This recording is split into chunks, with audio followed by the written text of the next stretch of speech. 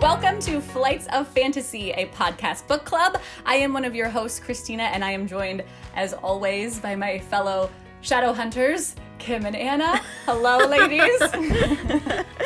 I was going to say my two parabatais, but That's you can't have more than one parabatai. So nerdy. You can't That have would be more than tricky. Can't have more I mean, than we could one. petition the Clave enclave or something, but difficult. They seem to be pretty sticklers for the rules. I doubt it would pass. Yeah. Only the older generation, though. The younger generation just do whatever the heck they want. Oh, yeah. Yeah, well, I mean, we'd be best friends with the younger generation anyway, so. Okay, so, clearly we have shadow hunters on our mind. So we are in the shadow hunter world, if you couldn't tell. And we are going to be talking about Chain of Iron today, Cassandra Clare's new book that is a part of the Shadowhunter universe. Yes. Newest book in the Last Hours trilogy, and the source of me staying up till 1 o'clock in the morning last night and having Same. a mental anxiety attack in bed until around 2, and then waking up Totally there with you. and texting 100%. the two of you literally just, what the fuck just happened? That was the text like I sent literally. this morning at 7:30. I had that entire meme from The Office of Jim being like, what is going on? Like from the said that, moment, like, the 4 moment, like, times. yeah, the last 1/5 of the book, I was just the whole time, I was like, what is going on? I know. What is happening right now?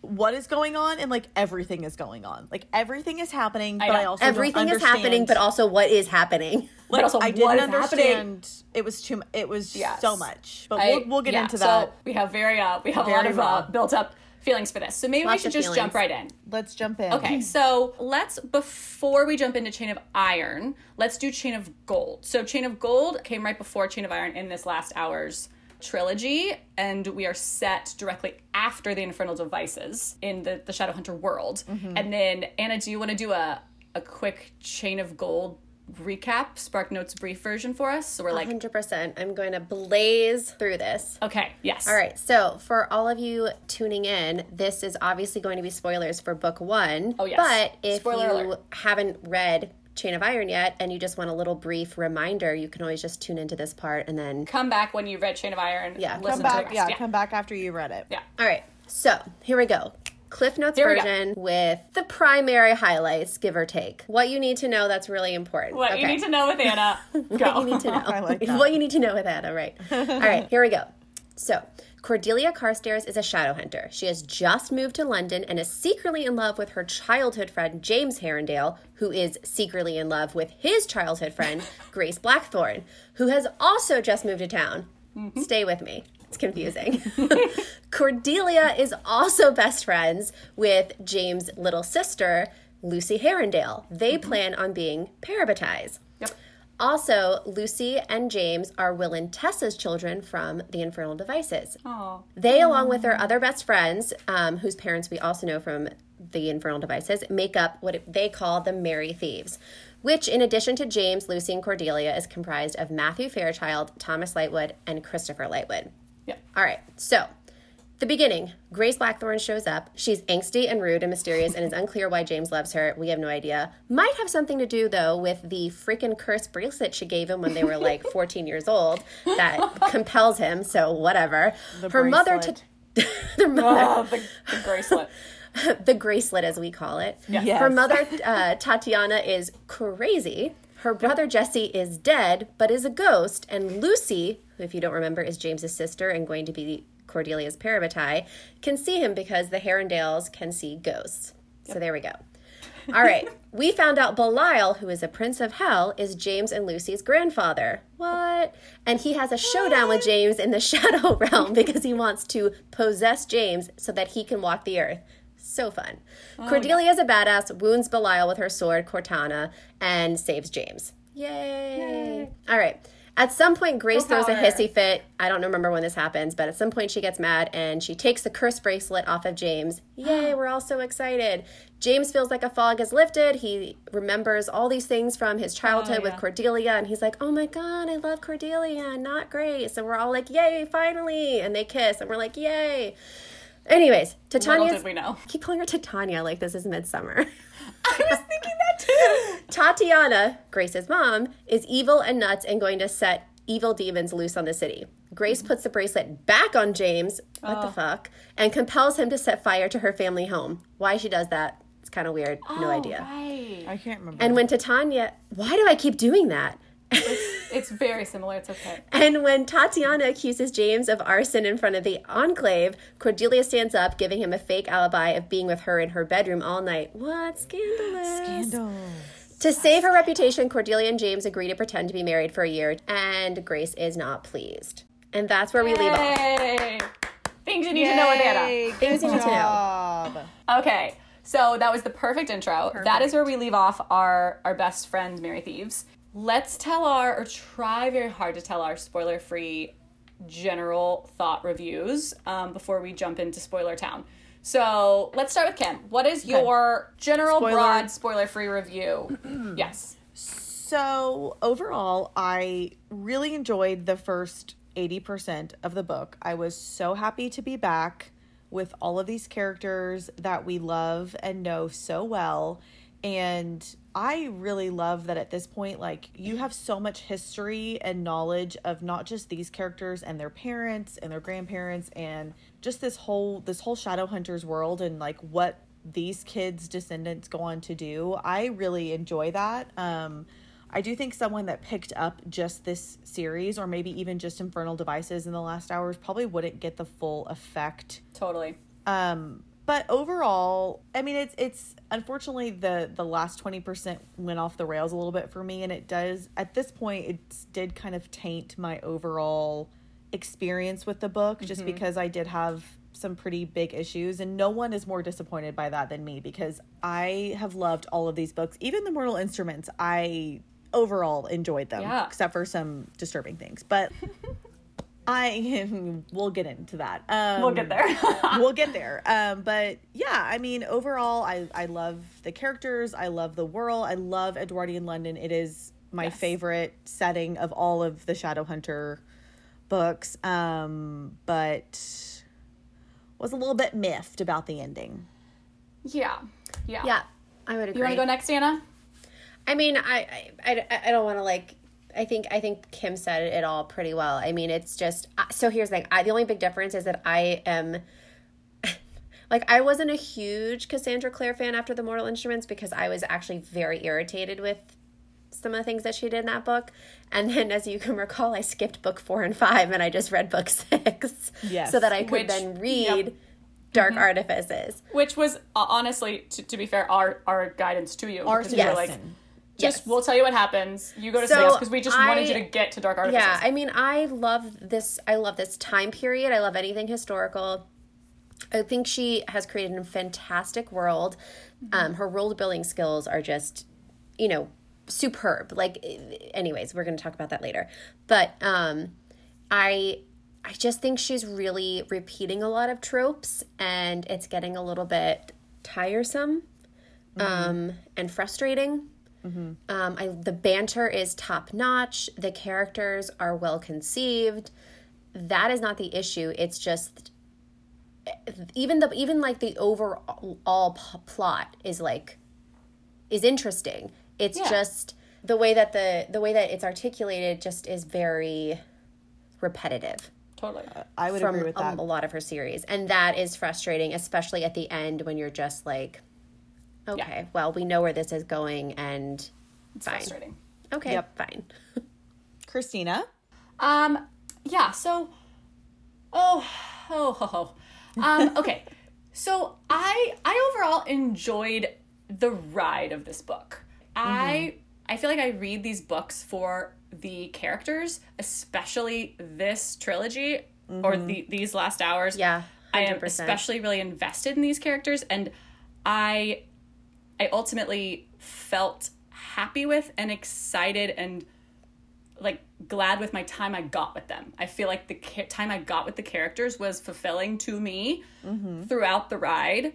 I think because I just read it last night, the emotions of the ending are like kind of surpassing that at the moment. But I think that ultimately I feel really happy I got this time with the characters. I feel like I feel... She knows how to write the banter. Yeah, I feel good on that level. It's just difficult for me to like... I overall enjoyed it. I did. I think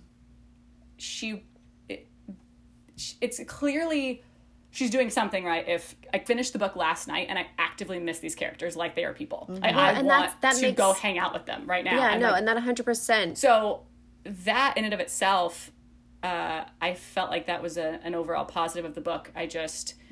It's hard for me to emotionally struggle with the ending and where it left those characters I love so much. Like, I feel mad at Cassandra for putting them in this situation. Like, I feel like I love them as people, and she's done something shitty to my friends, is how I feel.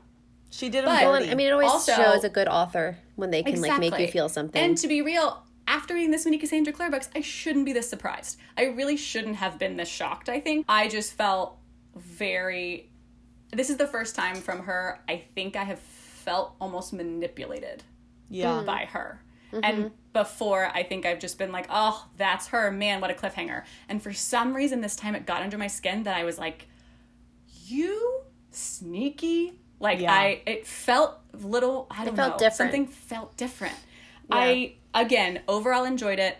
I wouldn't have not read it. Like, I wouldn't say, oh, don't read it because of the ending. I think it was great totally. Agree. book. I'm going to read the third one. Exactly. I can't wait till if the third one was out right now, I would pay so much money to read the third one right now. Like, the amount of money I would pay. Well, the ending is like you really don't have a choice. Yeah. Right.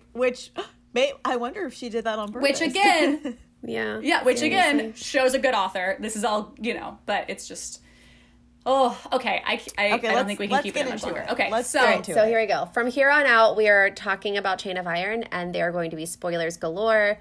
There could possibly be spoilers for her other series. I mean, I think there definitely might for a lot yeah. of Keep in mind, this is the 4th series in this world she's written, and then also there are novellas in between. Yeah.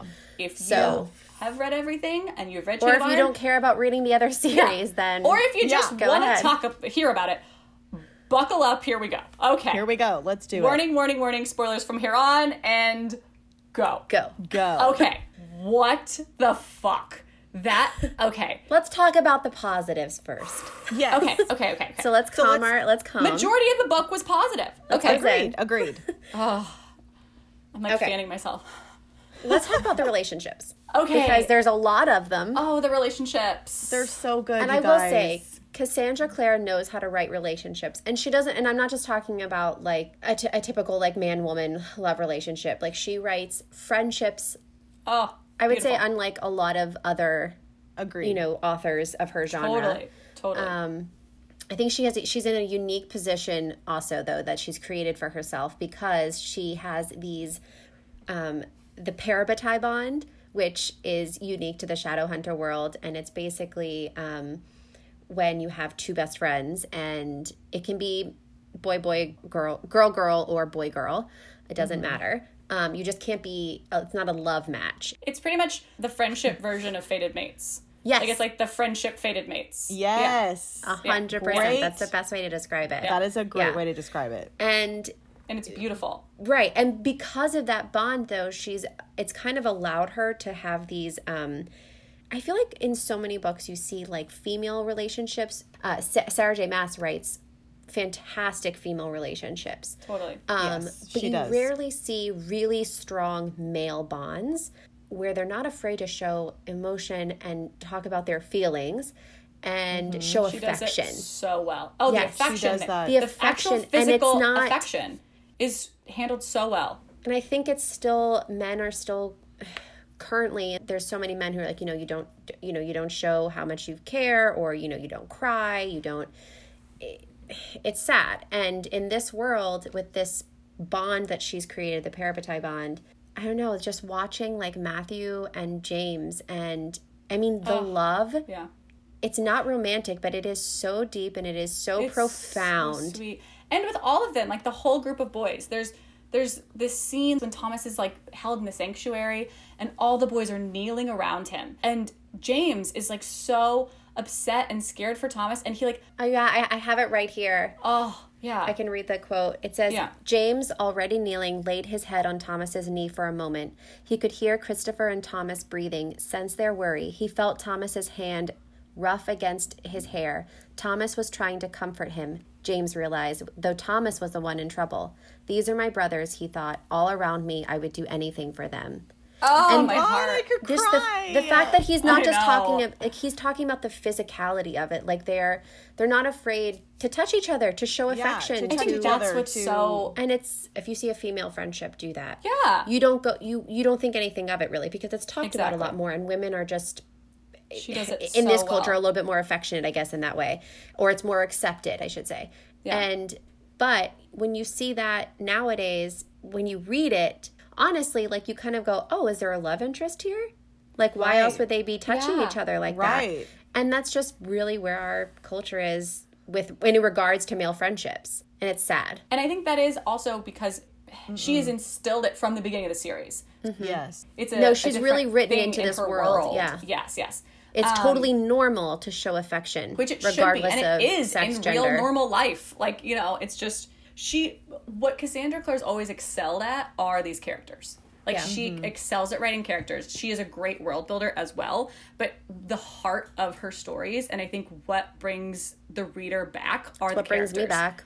Yeah, are the these characters. characters. And they're, especially their relationships with each other. And because she has woven these threads so beautifully and geniusly through all of these books, you then, as a reader, get to, you know, pop into Edwardian London and Los Angeles in 2000 whatever and all these things. And because of these relationships and these like overarching family trees and all the details of the world building, you automatically, no matter where you are, feel comfortable. You feel like a familiarity. You feel like, oh, I'm in the Shadowhunter world with my friends. And it's something she like brings you into their relationships and in their like family so well that it feels comforting to read the books, and you feel like you know the families and the ancestors and people. It's just so well done. Agreed. It is. Yeah. So on relationships, like adding on to that, I also really like how she wrote Anna and Ariadne. Ariadne. There we go.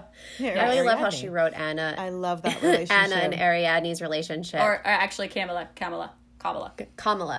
Yeah. It's apparently Ariadne's real name because she's apparently adopted, which we just threw that nugget in this Yeah, never- this episode, never this knew book. that. We didn't really get as much of them in the... We didn't get Anna... Did we get Anna's POV at all in Chain of Gold? No, I don't think we got it. It was talked about, but it wasn't. You didn't see we them didn't get together. her POV, right? No. Yeah. And So that was really cool. I mean, in so many of these fantasy, paranormal books, it's usually just like a cis guy girl relationship. Yeah. And you don't. I mean, there might be a gay character involved, but you don't usually see it from their point of view. She's done that from the beginning in such a beautiful way that is how it should be in every book. I loved them. I also loved how casually they threw out that Matthew is bi, and we know that Magnus is also bi because he's like in a relationship with, how do you say her name?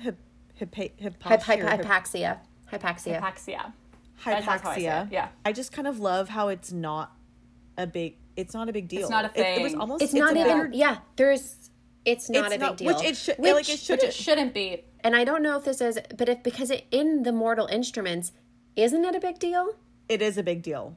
So is it just not a big deal in their, like in this immediate friend group, but it's a big deal at the Enclave, possibly? Because Anna and Ari struggle with that. They do. Because Ari's like wanted to be accepted, so she not only broke it off them, with but Anna. Charles and Alistair also, remember, because Charles tells him like, I want to be the consul, so I can't be in a relationship with you. Yeah. So I think maybe the that is what it Enclave is. has a. Yeah, I think it's like the Enclave is, their governing factor. I think they have a huge problem with it. I think something about these, I don't want to call them kids, but these leads, as opposed to Mortal Instruments and Dark Artifice leads are, these Matthew, Christopher, Thomas, James, Lucy, James, Cordelia. all of them, Cordelia, are still or have just moved out of their parents' house. And their parents are very accepting and open and all these things. 100%. Everyone, Their parents all are. of the leads in the other ones are living with no parent, no adults. They are like in it with the Enclave. Oh, that's like, so They are interesting. the person. You're right. In the modern day world, they're all orphans, Yeah. pretty much. They are the give or one take. dealing. One's like talking to the Enclave, talking to the council. Yeah. Like, they're the ones dealing with the repercussions. But also, Anna's pretty openly, I mean, she wears men's clothes. Oh, yeah. So Not that, her so But again, much. I think Yeah. that's because her family just doesn't, her family accepts her for who she is. But I'm saying, like, the Enclave, like, has, like... They might not care if you're not trying to Be the consul. take, Yeah. if you're not trying to be the consul or the inquisitor Maybe, yeah. or something. They might not, they just might turn a blind eye. Okay, well, let's talk about the main relationship in this book. Georgelia? Georgia, did you just come up with that? No, I saw it on Instagram. I was like, there's no way. Georgelia? It Georgelia. sounds Yeah. like an STD. Geordelia. Oh, Geordelia. Geordelia. That still sounds like an STD. I don't know. Why would it be Georgelia? Okay. So, sorry, James and Cordelia. James and Cordelia. Okay, I had Or Daisy. Daisy. as I think it's really cute that he I calls love her Daisy. Daisy. Do we know why he love- calls her Daisy? No. Yeah, they explain it in the Book one? There's something in Chain of Gold where he's there and he's sick, and there was something there that he called her Alright, Daisy. I don't sorry. know what it is. But okay, so as we all know, I personally don't really love slow burn relationships to begin with. I need know. I Yeah. need my payoff a little quicker. I'm like, okay, I get it. You like each other, but like I can't. I feel So you, this Christina. already, I was a little antsy from the first book. Yeah. Which, but I love them so but that's what Cassandra much. Clare does. It's like we That's can't what she does with literally. She did everything. it with Jace and Clary. Dark she did it Artifices. with- Don't And even then get me started. Julian, Don't even guys, get me started. I guys. was dying in that book. I read it after you both. I'm texting you, and I'm like, I'm gonna throw this book at the wall. I can't do this anymore. We were literally like, buckle up. The beginning of book 2, which book 2 and book 3 in Dark Artifices are behemoth of books. They are Yes. very large, really great, but very large. And Anna texted us beginning of book 2 and was like, I can't do this for a whole other book. I'm like, oh, girlfriend, you've got like 1,000 more pages. You've got 2 more books to go. I was so frustrated. But yes, so, okay, I feel that same way. And again, like I said in my non-spoiler review, I don't know why this surprises me with Cassandra Clare. I've read all these books, whatever, like 10 before this. I don't know why it surprises me. But I find slow burn relationships to be difficult anyway in my antsiness. And then we get in this book to see these beautiful, lovely, like sweet moments where they're married and they're in the study and like They there's play building chess their and emotions. cards, and we get these glimpses of these beautiful moments with them. And I'm like, okay, I have put in my time. I have been patient. We're getting I have rewarded. done my duty. I get a payoff. I get a reward. Cassandra, you owe it to me. And then I barely got like a little She itty bitty teased glimpse you. of it. She and then teased you. Teased you. pulled it right away again. And I am indignant as a consumer. That's a Friends reference. That's a friend's reference. But If I you am don't- upset about it. I'm fine. I'm fine. I'm fine. I don't know why it's coming out high and squeaky because really, I'm fine. But we're I- not. But we're not fine. I just Jordelia! Give me Jordelia! No, it's so frustrating. It's really it's extra frustrating because you know they love each other and they said it. They have both. I mean, said it okay, in are this we book. gonna jump into like what we're frustrated Well, with? Because I feel like we're No, there. we No, can wait till the no, end. no. I'm sorry. I mean, okay, you want to wait? You're right. Okay, we can wait. well- we can wait. Okay, I mean, yeah. Okay. So I think James. I mean, that freaking bracelet. Can we just like that whole time he's wearing that bracelet while they're married, and every time he like, it's so clear that he like actually loves Cordelia, and that's what's Yeah. allowing him to kind of battle the bracelet's power in a way. And every time he gets close to her and something might happen, he gets a freaking headache and he's like, oh, ouch. And he gets like a burn from the bracelet. And you're just like, It's burning his wrist. damn it, Grace. Your stupid bracelet. He's like, what could be happening? If we didn't get those insights into his head, though, where we saw that he was feeling this way and he was battling the feelings with Cordelia and all that stuff, I would have. I don't know if I would have finished the book.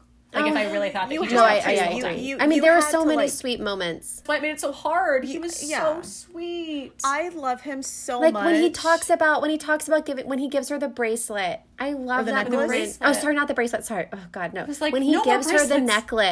necklace. It is such a no sweet more moment. jewelry. It's It's before they go so to their first sweet. ball together, right? Yes. Which also, I really loved a moment at that ball when she was like, husbands don't dance with their wives at this. And he goes, this husband does. So sweet. I was like, James. And like I just love this little line he says to her when he gives her the necklace, and it's apparently a globe because they talk about travel so much and seeing and he says places. we have talked so much of travel, I wanted to give you the world. And I was like, oh, that's corny, but that's cute. She puts corny stuff in here and I'm here for it. I love it. I eat it up. But you guys, also the house, like him decorating the whole the house for her. Every with the Persian detail. prince and like every detail was for her. Also, and he like shows her around and he's all nervous so that she's not gonna excited like about it. Also, whenever she was disappointed they weren't sharing a bed, I was like, me too, girl. I'm disappointed for Me you too. that you're not sharing a bed. Me too. We're but, all okay. disappointed. Also, just something about the globe and the travel. Whenever there's some part where he's having a really hard time, and he's the bracelet's hurting him, and he's like going in and out of the shadow world, and everyone's around him, and he like puts his head down and he closes his eyes, and all his friends are there, and he just goes, Daisy. And she comes over and he's like, Constantinople. And she just like whispers to him. He's like, okay. And she knows what he needs. And she just talks to him about Constantinople like in his ear because it calms him down hearing her talk about this place. And oh my God. Also, I think my favorite James quote to her, there was a lot of really good ones, but one of my favorite ones was when at the end when he says, you're my constant star, Daisy. So freaking sweet. You guys, I love him so like this, y'all. I was so team Will in Infernal Devices. Like, I know you Jim were, was girl. a little sweetheart. Oh yeah, I was. But like, too. there was I no too. competition for me. Like, Tessa and Will belong together, and so to see his son just be like, oh, I just love it so much. I just love it. Also, we got some James. goodwill moments. This is the thing that Cece does, is that she plants all Cece. these little tiny nuggets that make you love them together. And then the ending happens and you're just like, great, fabulous. But that's why I felt Heart manipulated. has I been think. wrenched from my body. Thank you. Okay, so one thing I just want to say about Will really quick, and then also just tying into James. Okay, so this is on page 161, and James is just having this lovely, beautiful, quiet night with Cordelia, and they're talking in the study by the fire, and they're learning things about each other, and they're playing chess. And then James says, he recalled when he was a boy and the whole family had gathered in the drawing room, seeing an expression on his father's face that James always thought of as the quiet look. Will's blue gaze would travel over his wife, tracing every line of her as if he were memorizing her all over again, and then his children, and a look of happiness that was sharp and gentle at the same time would come over his face. James knew now, though, what his father had been thinking when he got the quiet look. It was the same thought he had in the study at night, watching the light of the fire pass through Cordelia's unbound red hair, listening to her laugh, seeing the graceful movements of her hands in the warm lamplight. How do I live in this moment forever and not let it go? Oh, that is such an amazing. It's such a nice Because then, like, I love and then it we get so to like much. I love have this that little quote. insight into Will being a dad, sitting there with Tessa, looking at her, and then looking at his kids, and then James feeling you that way. guys. I just love Will and Tessa so much. I love Will. Me too. Guys, remember when they leave the ball and they come upon Will and Tessa, and he's like, James is like, they're about to start kissing. Like, trust me, I know. Or like something like that. Or he says something like, trust me, Yeah, they're no, it's probably about right to start outside. kissing. Oh my God. And then the demon shows up and he looks at Tessa like, he's like, Tessa, please, can I go? Tessa, Can I go Tessa, get the can I? demon? Can I? And she's like, go along. She's like, go sure, ahead. go ahead. And he like whoops off.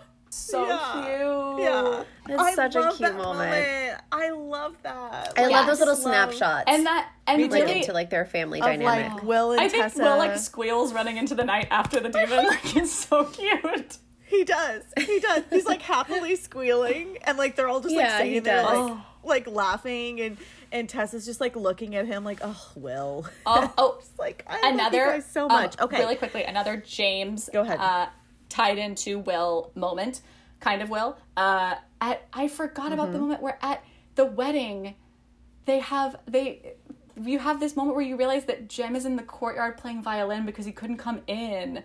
So he's playing it outside. right. I forgot. And then he looks at his parents and they're both crying. And it's so sweet. Oh my god. That he's like in the So courtyard playing violin sweet. for their son's wedding, but he can't come in.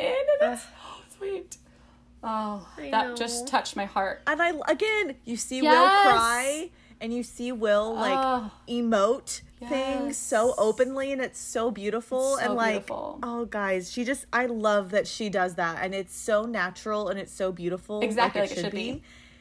But just to see that moment where he's just like crying because his best friend. best friends and one of the loves of his life. I mean, oh, yes. so sweet. Okay. Anything else about the Gracelet that we haven't? the Gracelet. The headaches. No, just that like when James and Cordelia kiss, Which when time? he's Yes.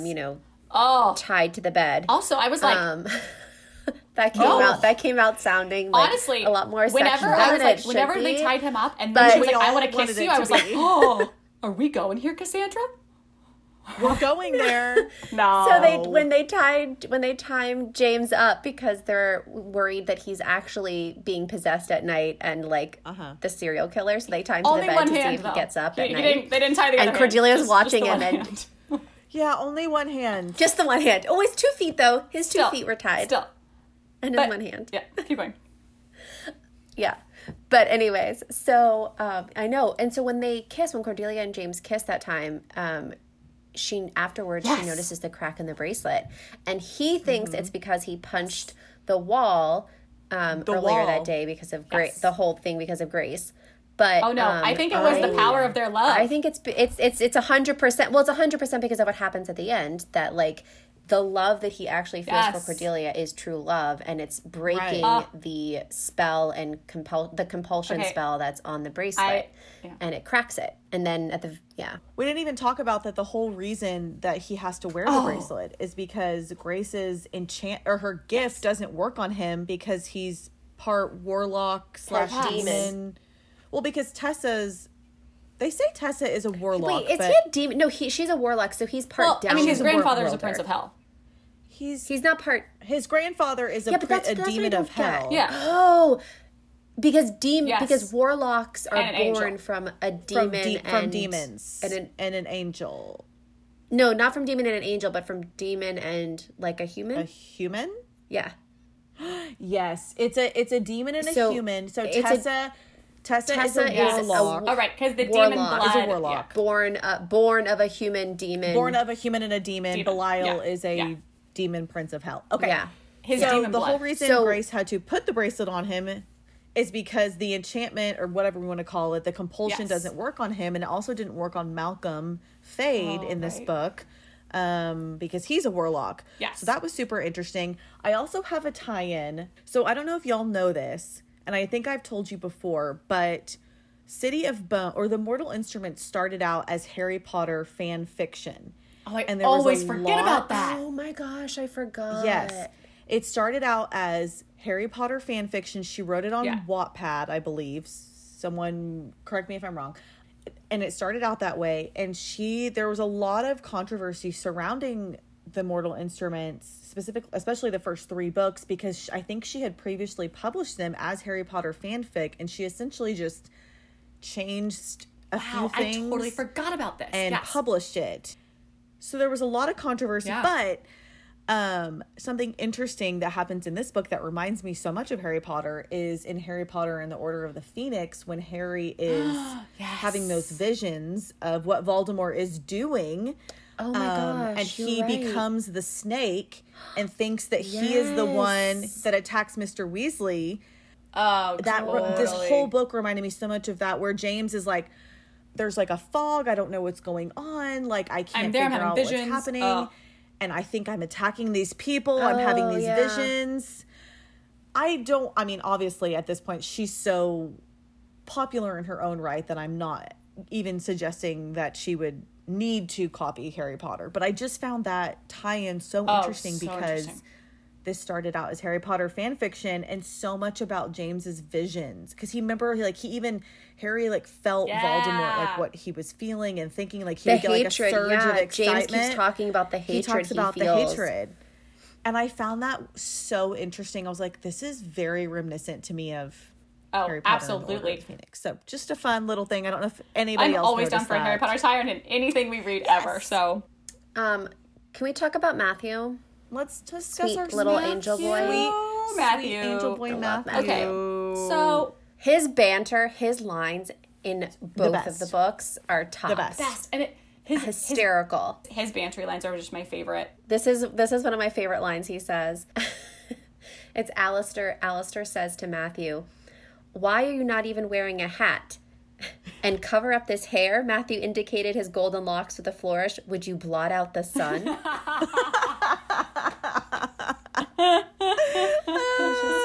Oh, do y'all have the quote at the very beginning when he comes to pick up Cordelia and he's like, they're like, "Where are you going?" And he's like, "Well, Oh, I we're have it. Yeah, yeah. Huddling down an have ice it. thing and Yeah. on a rickety."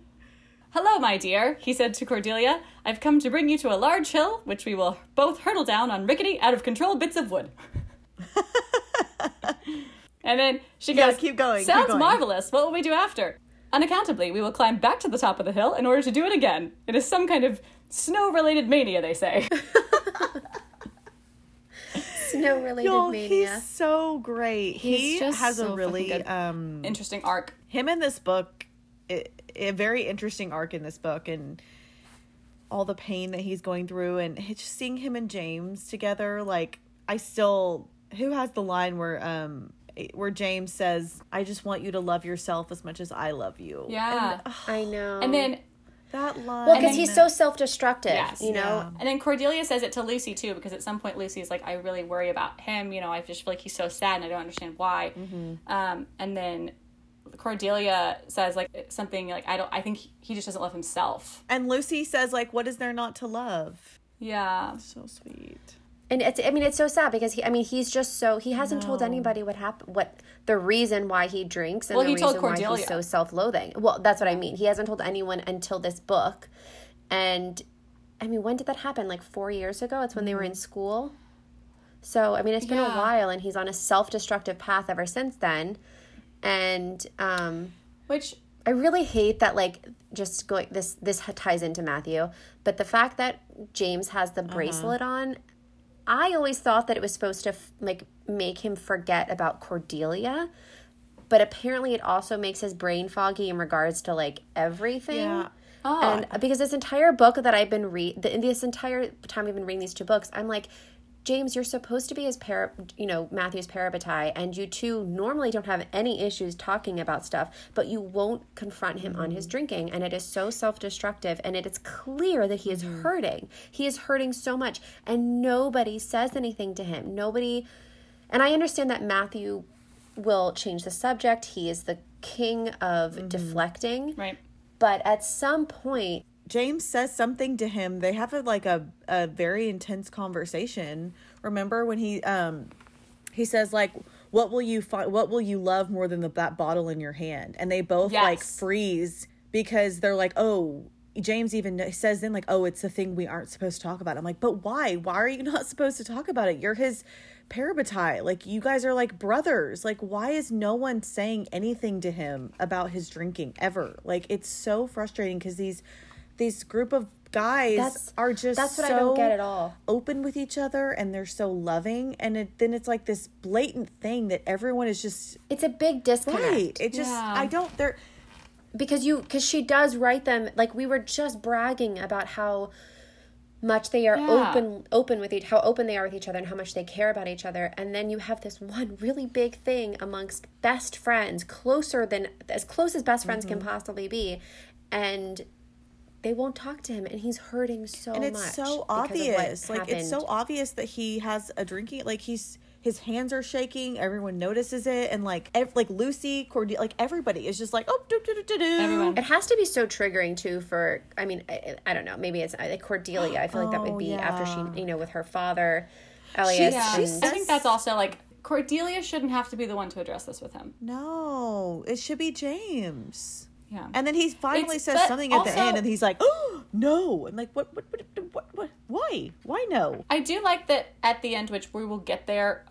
We will get to the whole everything about this dynamic in a little bit. But I do like that in the conversation that happens at the end with Matthew and Cordelia about going to Paris, that she says to him, Yes. point blank, "If we go, will you not drink? We can have, like, champagne or wine or something, but no Like heavy- liquor, no heavy drinking to drinking." forget." And he says, if I'm in Paris with you, I will have nothing to forget. You guys. And I wonder if it's a product of the time period, like the Edwardian time period, that the drinking is like, I don't know how much, like if this was Jace or Alec in the Mortal Instruments drinking like this, I don't know if it would be, I think it would have been addressed a lot That's sooner. a good point, I Anna. agree. But I think the time period where people drank a lot younger and things just were brushed under the rug in England, especially stiff upper lip and all of that.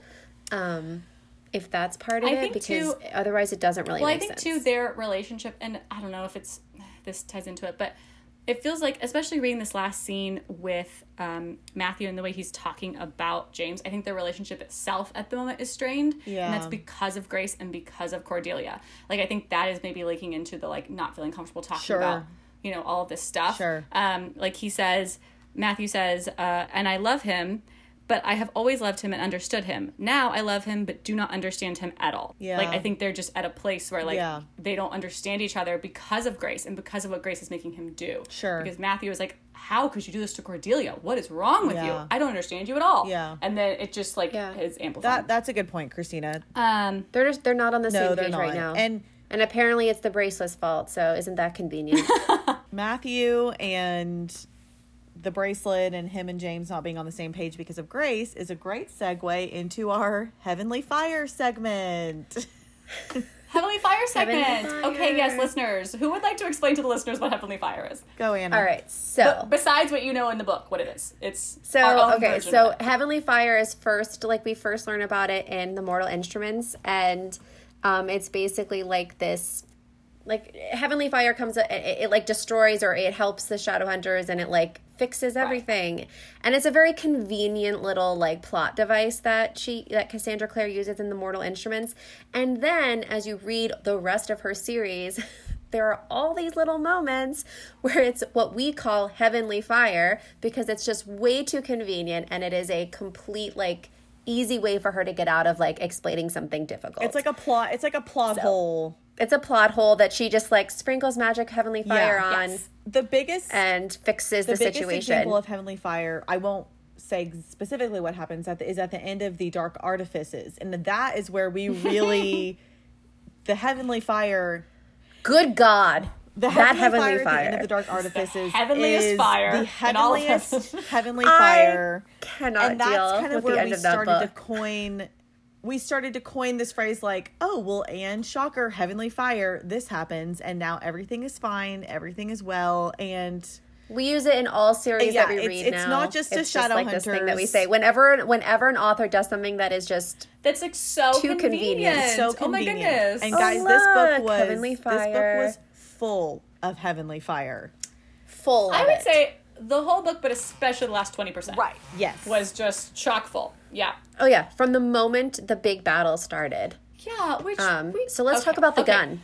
Okay. So let's talk about the gun. I had really mixed feelings on the gun. Although I thought that it was really cool that it only worked for James, which we still don't know why. No. We still have no idea why it only worked for James. I don't think that's cool. I'm like, why is it only work for James and no one knows why? Like, I thought it was going to be a cool reveal, like power. I don't know. But I thought that was cool, but the actual fact that it's a gun to me was like, didn't like it. Yeah. I wanted it to be a knife or a sword or a whip. Like, we have like 2,000 Shadowhunters not using guns. Like, no one's ever used a gun. And I just feel like it's a cop-out. I don't like it. Like, it feels like you're cheating. Like, you're not fighting. You're just shooting someone. Well, they talk about that in the books. The guns don't work because... Oh, right. The gunpowder. It's something with the gunpowder. The gunpowder yeah. doesn't work. So in order to kill a demon, you have to have the ruins yeah. on the instrument. And for some reason, guns won't fire with these magical runes on them. Unless you're James. Unless you're James, Heavenly apparently. Fire. Heavenly Fire. And that being said, I just wish it was like a sword or something. Yeah, I don't know. I I guess we've overdone all the other weapons. So like, what's a new weapon? okay, but here's the thing. This is the big thing about the gun, and this is why it's Heavenly Fire. I want to have the quote ready. I'm ready. Here we go. Here's the thing about all of the Shadowhunter weapons, okay? They all, like, they're what do they call? They're seraph blades. Apparently, princes of hell, as well as Lilith, who is the Queen of Demons. She's a queen of demons. Yeah. Like, she can't be neither the princess of hell or queen of demons like Lilith. She can't be killed with these seraph blades. But Cortana Cordelia's weapon can mortally wound Belial. But anyways, back to the gun. So Christopher, who's our little like nerdy science boy, he's been like trying to figure out a way to get guns to work for Shadowhunters. And he has this one gun. He's been doing tons of different spell work on it. Nobody can fire the gun because they don't work for Shadowhunters. And then James picks it up in the, in his little chemistry lab, fires it, and it's like, oh, holy shit, it works for James. I do think that's how this whole thing starts. Yeah. But that's how this whole thing starts. So then in the big battle, Belial has the gun for some reason. Lilith shows up to the party uninvited, and she's like, ho, ho, ho, guys, guess what? I've been pretending to be everybody in the book. Oh. To confuse you all. So then... Well, that's next. Belial tosses James the gun so James can fire at Lilith, and it works. It shoots her, and it makes her, like, dissipate. That, to me, the way you said that makes me feel like maybe that's why Belial brought it. But he didn't know Lilith was going to be there. He didn't know. No, he didn't know. But he also didn't know the gun would work on Lilith. But Christopher used protection spells, which are in the name of 3 angels. And it says, quote... They are angels of protection. In the old text, they are angels meant to protect against Lilith specifically. Yeah. So Christopher managed to make a Lilith-killing weapon, said Anna. Most amazing. That's what she says. And it's like, there's literally, I like highlighted it and I like wrote Heavenly Fire. I was like, well, that was convenient. Why would he possibly pick those? Why? I don't know. It's frustrating. I guess that's like when you say it and like you haven't read the scene, it might not sound like a big deal. But when you're reading this entire battle scene, there's just all this going on. And then it's like you want it to end. And the way it ends is because he shoots her with a gun that like can only work against Lilith. Yeah. It's just it's too convenient. Like it's too convenient. Yeah. So the gun thing was really frustrating. But the thing I think that is most frustrating is this whole Lilith, to me, being like 5 different people in this book. Yeah. Multiple people. Yeah. So like in the final battle, Lilith shows up and you're like, what the hell? Why is she here? And then she starts changing forms and turns out that she was pretending to be Magnus. Also, don't you dare pretend to be Magnus. I feel like that is off limits. I know. She was pretending to be Magnus. She was pretending to be this like a fairy who told Cordelia about Waylon the Smith. Then she pretends to be Waylon the Smith. Cortana wasn't working for Cordelia, so she actually goes... It wasn't working because of Lilith, because Lilith touched it. That's right, I forgot. So pretty much Lilith ruined the sword, told her how to go fix the sword, was the person there to fix the sword.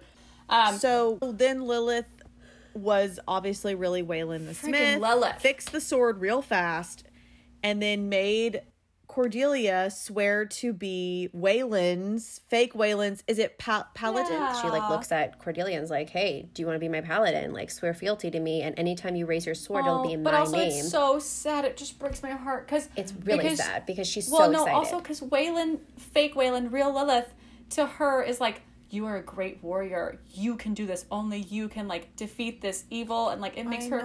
It breaks my heart because later she's like. She said, I wanted so badly to be a hero. So bad. She wanted it to be her. So sad because she is a hero. Cordelia, believe in yourself. She is, and now she really thinks she doesn't deserve Cortana. I know. God, she says at the end to Alistair, she's like, "You don't understand. Like, I really don't." So well, it's gonna get really tricky. That's the hard part. It is really okay. Yes. So because she's being paladin to fake Waylon, real Lilith.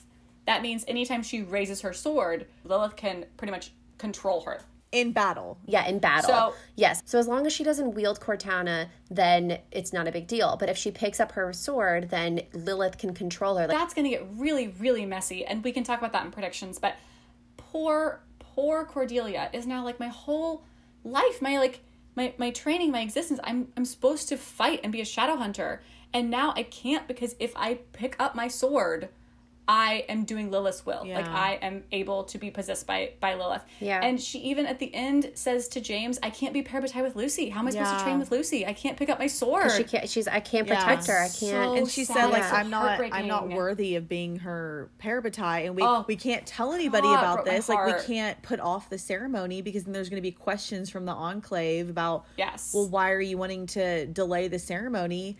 So she's like, well, we have to tell Lucy. Lucy's off. Freaking! Oh my God, we haven't even got touched on Lucy and Jesse and that whole thing and Grace and we haven't even touched on like Grace and her backstory and We can talk about Grace and Lucy and Jesse all Okay, at cool. once cool. together. Let's do that. So, okay, so Grace, pretty much, I think backstory chapters in this book were helpful in showing us that Grace really came to Tatiana with no one. She had nothing. She had no memory of her child. parents. She was bought. She was literally bought and sold as a child. She was just wanted a family so bad. And then at some point, it's so freaking sad. At some point, she is looking at Tatiana, and Tatiana says to her, this is when she's trying to convince her to use her powers on Jesse, which we'll get there, but she says to her pretty much, well, you're not my daughter, we're more business partners. She said you're barely even a daughter to me. We are partners or something. Yeah. And it's like, this girl has given her entire life to Life. try to please you. She has no one. She doesn't know love. She And it's doesn't not that I don't she's never feel had for the girl. It's hard for me when I love the Merry Thieves and James so much to feel for her enough that I want to justify the behavior. Well, she keeps, because here's the problem, is if she learned from her behavior and realized that, like, time and time again, every time she does this, it screws everything up. And she keeps doing the same thing over and over and over again. And at some point, you just start to be like, okay, I understand you had a really shitty upbringing and nobody loved you except your dead brother. Oh, but you know what, though? I know why she keeps doing it. Tatiana says it in the book. She says, if you don't do what I want, I will move Jesse's body where you'll never be able to find it. Oh, right. Yeah. Her entire existence has been about Jesse. No one else has cared for her. No one has been nice to her. You know, she is, all she has is Jesse, and that's really sad.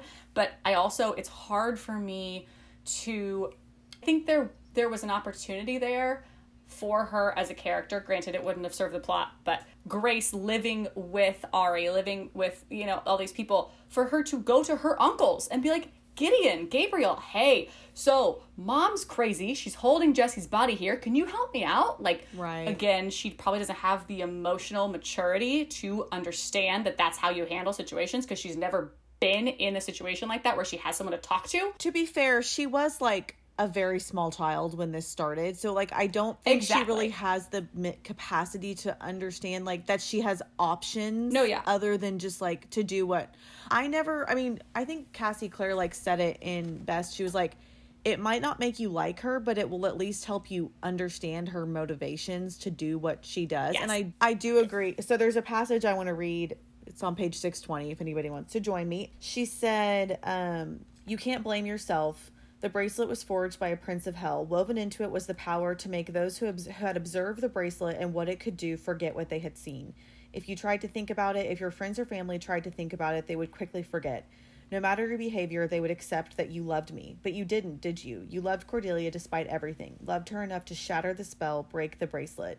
I know I have done you an immense wrong, James, but truly, if any mortal in this world has proof of the truth of love, it is you. And he said, I cannot imagine the life you must have had. He said harshly, that would lead you to offer that to me as comfort. And she says, no, you cannot imagine my life. And that line, I really do think that's like a perfect passage. Yeah. I do think like when she's like, no, you can't imagine it. Like Tatiana slaps her. Totally. Like she's literally abusive to her. She's physically, psychologically, emotionally. Yes. She ticks all the boxes. It's truly awful. Living this horrible horror story of a life. And it's not that I don't feel bad for her. I really do. I think it's just, the way it's set up in the story. Well, no, you can't help but dislike her because she's literally the catalyst for so much pain and miscommunication, which we'll get into. And yeah, you can't like her. I mean, I do think at the very end, though, after she says that paragraph, I think she's finally kind of reached her breaking point after that conversation. She says, he says, I don't want to look at you. I'm going to summon the Silent Brothers. Do not think of going anywhere. They will hunt you down. And she says, you needn't worry about that. I have nowhere to go. Oh, I think we're going to get a redemption arc, though. I think we're going to get something in the next book. She's going to do something selfless. She's going to okay, this is, we can get to predictions, but really quickly. I feel like there's going to be a, I don't know, to keep Jesse alive. There's going to be a life for a life situation. And Grace is going to be like, I have no one. Let me give my life for you kind of thing. Oh, that's interesting. Oh, interesting. And it's going to be a redemption arc of I have done so much evil. Let me do this for you. And the Herondels. Okay, let's touch on Lucy and Jesse before. Yes, Lucy. Speaking of Lucy, we haven't really talked about Lucy and Jesse. If anybody has anything specific. Okay, so the anchor thing was confusing to me. So basically Belial just like, I don't know, let's say that he just like kind of marked him Right. as like a baby. With some of his... And it basically made him, well, it somehow, he did some sort of little spell that like basically when he became a full grown boy, if he died, that then Belial could possess him instead of James. Right. And his body wouldn't... Because he can possess James because James is related to him because his, you know, because he's his grandfather. And we don't want to possess Lucy because we're sexist? Or, like, why don't we want to possess Lucy? Apparently, you have to be able to walk in the shadow realm, and girls can't walk in the shadow realm. That's what Belial says. Who knows? Belial says to them in the battle scene that he knew... He doesn't care about Lucy because she can't walk in the shadow realm. So he's basically was like, you're useless to me. Correct. Okay. And she was like, Yes. excuse me? Fuck you, She's Grandpa. all mad about it. Like, as if she really wants Belial. Like, Excuse me. It's fine. I am important, too. Yeah, I was like, yeah, Lucy. that's how I felt. I was like, why don't you want Lucy? She's important. I know. Okay. Anyways, but yes, so Lucy, I feel very conflicted about this because I really, on one aspect, love Lucy being this. She is a writer. She wants this love story. She wants this adventure herself in Chain of Gold. She says this whole thing about how the biggest thing she wants in life is an adventure. Mm-hmm. She has found this adventure in Jesse. She is totally taking this and making this her. She's literally gone into necromancy. Like, she is going for the adventure. Mm-hmm. But I also want to be like, Lucy, think about this for 1 second before you run off with Malcolm Fade and a ghost that you have done necromancy with. See, okay, that's one side of my feelings. The other side of my feelings is like, oh, they're so cute. And when they danced in the snow. Oh, that was great. And he told her, if you write a happy ending for us. And he was like, you're my heroine. It's just, I love their story. And I love that Lucy's having that romance. Yeah. So I want it for her. And so it's hard for me to want her to kind of be a little more responsible. But I also want this adventure and love for her. Mm-hmm. Very well put. Well, I think it goes back to like a lot of our issues with the book is that the secrecy. Like I really love the moments between Lucy and Jesse and Lucy's beautiful. Like you know, Cassandra Clare can have 10 characters in a book and they all have very distinct voices. Yes. And it's really fun to read Lucy's voice because I think you're right. I think in a lot of ways she is a little bit younger than the rest She of the reads group. younger. She reads younger. I don't think that she mentally, she's very observant, but I think she has this such a romantic ideal of everything. That's why she reads and younger, it's really kind of it's a wonderful part of her character, but at the same time, like when it comes to Jessie, she's so fixated and she's working with Grace and trying to figure out a way to resurrect him. Part of the big issue I had was with this, and then it goes into so much of the book, is the secrecy behind it. Like, why couldn't she tell Cordelia? Why wouldn't she tell Cordelia? Like, it's no secret that the Herondales can see ghosts. I read that it's no secret. as she didn't want to tell Cordelia because she didn't want to tell Cordelia that she was working so closely with Grace, because she didn't want anyone to know she was like BFFs with Grace, because everyone hates Grace. But then how does Cordelia feel at the end? Oh, totally. It's like, wait, what? No one, what? Totally. It backfired Lucy's not completely. even telling me what she's doing. Why is she talking to Grace? Yeah, the whole secrecy and miscommunication was one of my biggest issues with this whole book. Like, there's so much that is purposely left unsaid, and there's no real logical reason for it. Yes, it can be explained in away. every storyline, there's a secret left unsaid. Like, just speak to each other, please speak to each other. This is a perfect segue into like airing of the Yes. grievances, which I feel like we've been doing a little bit of throughout this, but there are like a few things We have that we some really have to touch grievances. upon. We have some grievances and they need to be discussed. They need to be aired. Okay, so this is also something I found on Tumblr. secrets. Someone posted, which we will repost on our Instagram stories. But it says every single character in Chain of Iron, every 15 pages. Oh no, I can't tell person X critical piece of information. Why? Because of this extremely dumb and inane reason. Wow, now I'm super surprised that my keeping this secret made situation Y even worse. Yeah, It's just It's so true though. that's It's like literally that's the the entire entire book. book. And it's so frustrating. The first, like, okay, have like one of those things. Have one of those things throughout the book that you're like, okay, God, why aren't they telling this? Or okay, they keep trying to tell each other something and it keeps screwing everything up. But when you have every single character Totally. trying to keep a secret and not sharing things, it's like, well, yeah, what did you think was Yeah, going to like, happen? I think that is partially why the Thomas and Alistair sanctuary scene felt like such like this like breath of fresh, like, Yes. oh my gosh, we're telling each other how we feel. Look at us being emotionally, like, yes, granted, it took us a lot of emotional immaturity to get there, but we're here and we're telling each other how we feel. Agreed. And this is so exciting. And then that didn't last long. And by the end, we've lost all the progress we've made there. But if we're focusing on that one scene, it felt especially great, I think, because everyone else was keeping all these secrets, to have two characters tell each other how they felt. Because normally all of her characters normally start these conversations and then they always get interrupted. How many times has freaking James Answered tried the to tell damn Cordelia how he door. feels and then somebody knocks on the door, the doorbell rings, answer somebody the walks door. in. Also, you pay Effie to answer that door. Like, what are you doing? You have a maid. You have a maid. housekeeper. Let them do their them job. answer the door. Also, Effie's so mean to them. Why she do they really keep Effie is. keep Yeah. I like her. She's got sass. Don't answer the door. Like, just, oh my God. Okay, so should we just go into the answering the door moment? Because let's just do it. Yeah. Okay. So we're getting my we're God. getting far enough in. We gotta just do Okay. it. Okay. So, yeah. Okay. So, towards the very end, finally, the bracelet has broken off. Oh, we Okay. are there. The fog has been lifted. We are all praising the Shadowhunter gods. Thank you. It's Thank happened. you. The big battle scene is over.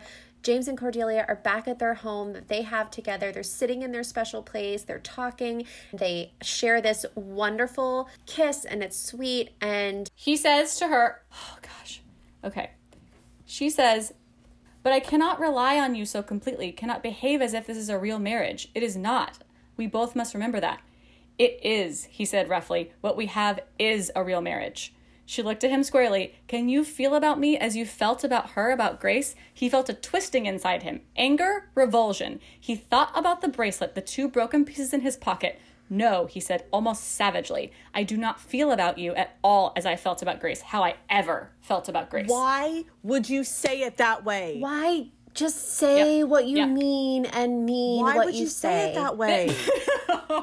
This is like, you just don't, just say, like, don't be weird. Okay, don't wait. be vague. Then, okay, so then the doorbell rings, okay? That, he said, is almost certainly my father. I had rather expected he might arrive. Okay, so then Cordelia nods. So yeah, he sends Cordelia, goes upstairs. He tells her to says wait. to her, though, she says, like, okay, you should talk to your dad. And he said, no, I'm going to sit. I'm not going to talk to him, Daisy. I'm going to send him away. We must talk, you and I. It's past time for it. I want to talk to you. He kissed her forehead. Wait for me upstairs in your room. There's a great deal I need to explain. It's desperately Then important. just explain it to her, James. Then just explain Then it, just James. do it, James. You just spent like 30 seconds telling her that you needed to Exactly. talk to her. Just tell her. in those 30 seconds, just say, the curse is broken. It was a curse bracelet. It's gone. I don't love Grace. I love you. There. Done. What was that? Done. 5 seconds? 5 Done. seconds. Now I will go answer the door. Will you please wait in your room?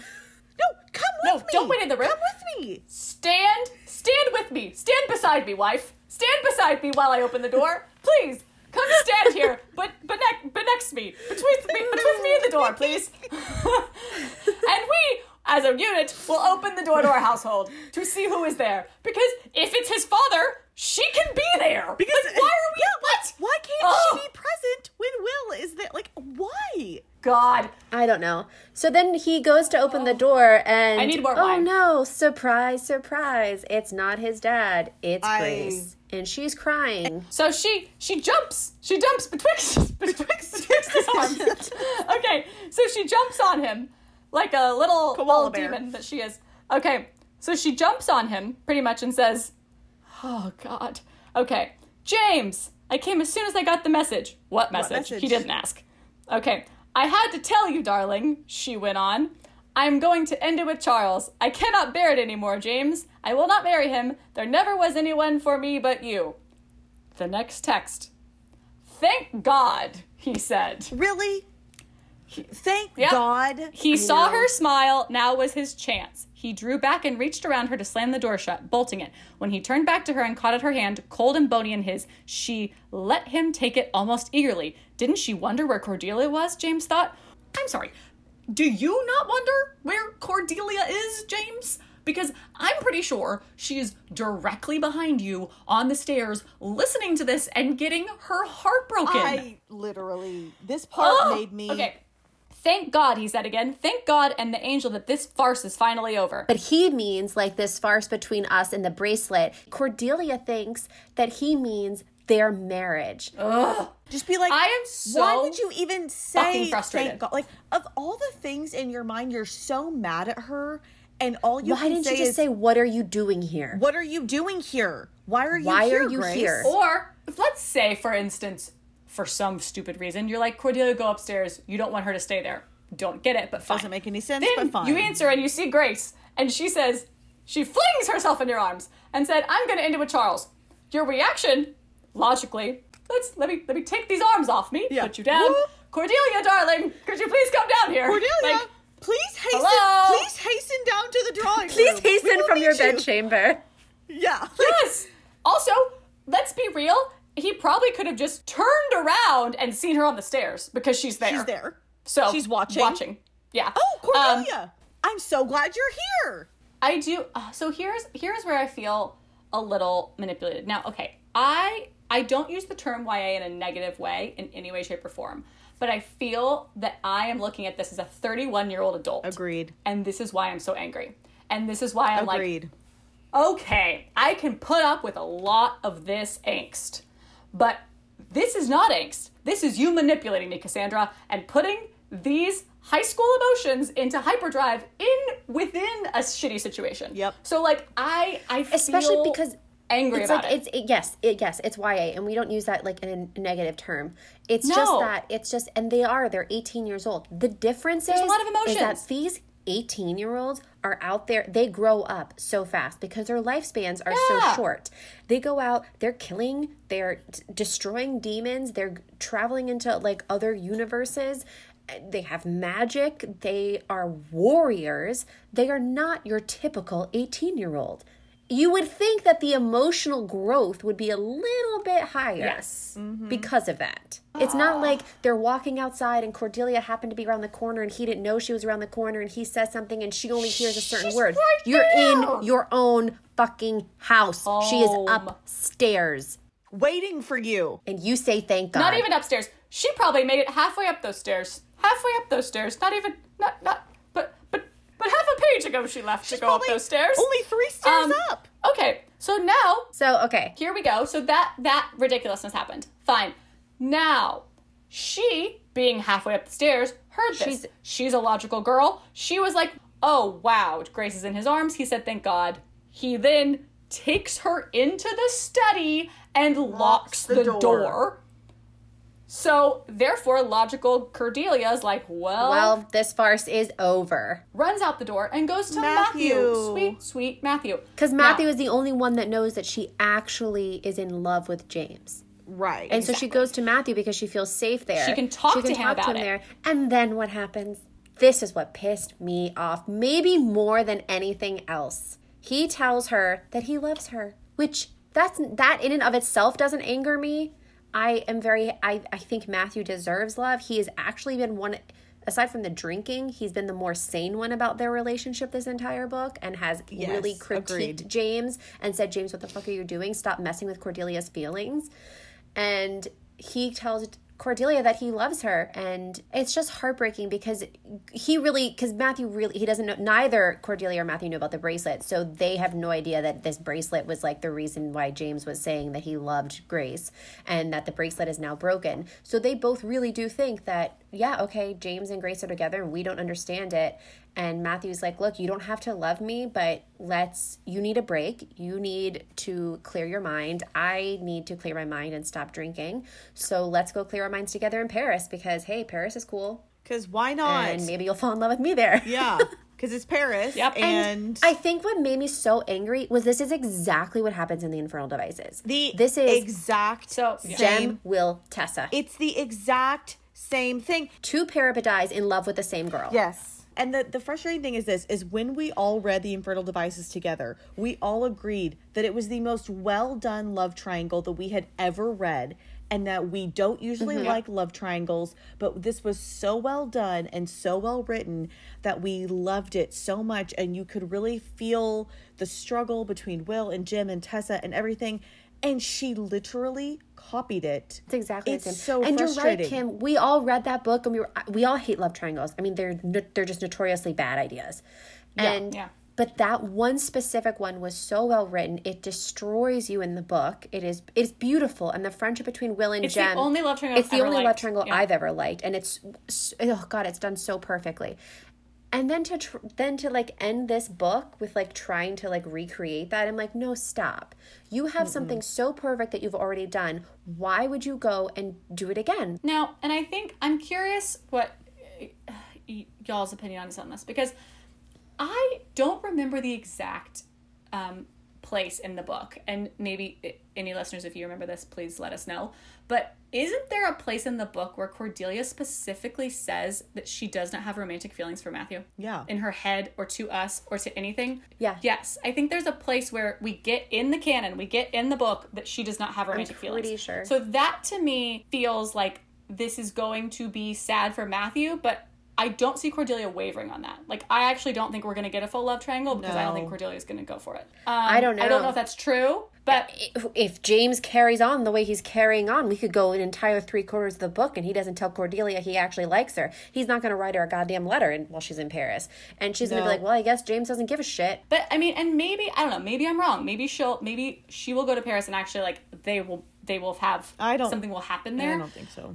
Okay, let's touch on... Yes. Oh, wait, sorry. One more really, really quick thing, just on the love triangle thing. I also don't know, I don't know if Matthew actually loves Cordelia as much as he loves the unattainable person. Oh, perhaps. Well, yeah, no, I think he really is self-destructive in that way. Like, I think he doesn't realize he's doing it, but he seeks to love people who will not return his affection or are unobtainable. Anna said at some point, Matthew prefers a hopeless love.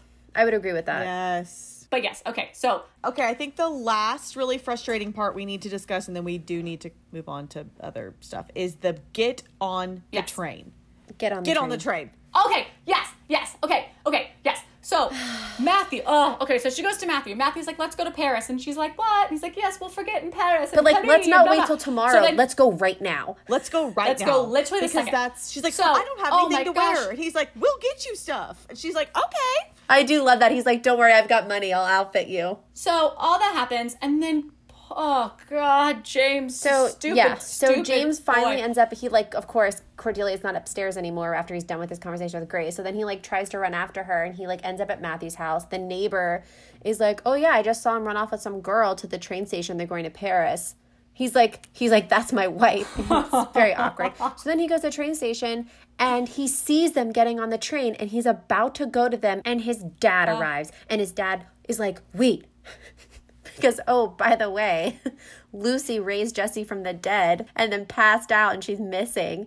So anyways, so then Will shows up, and he's like, James, we have to go find your sister. She's missing.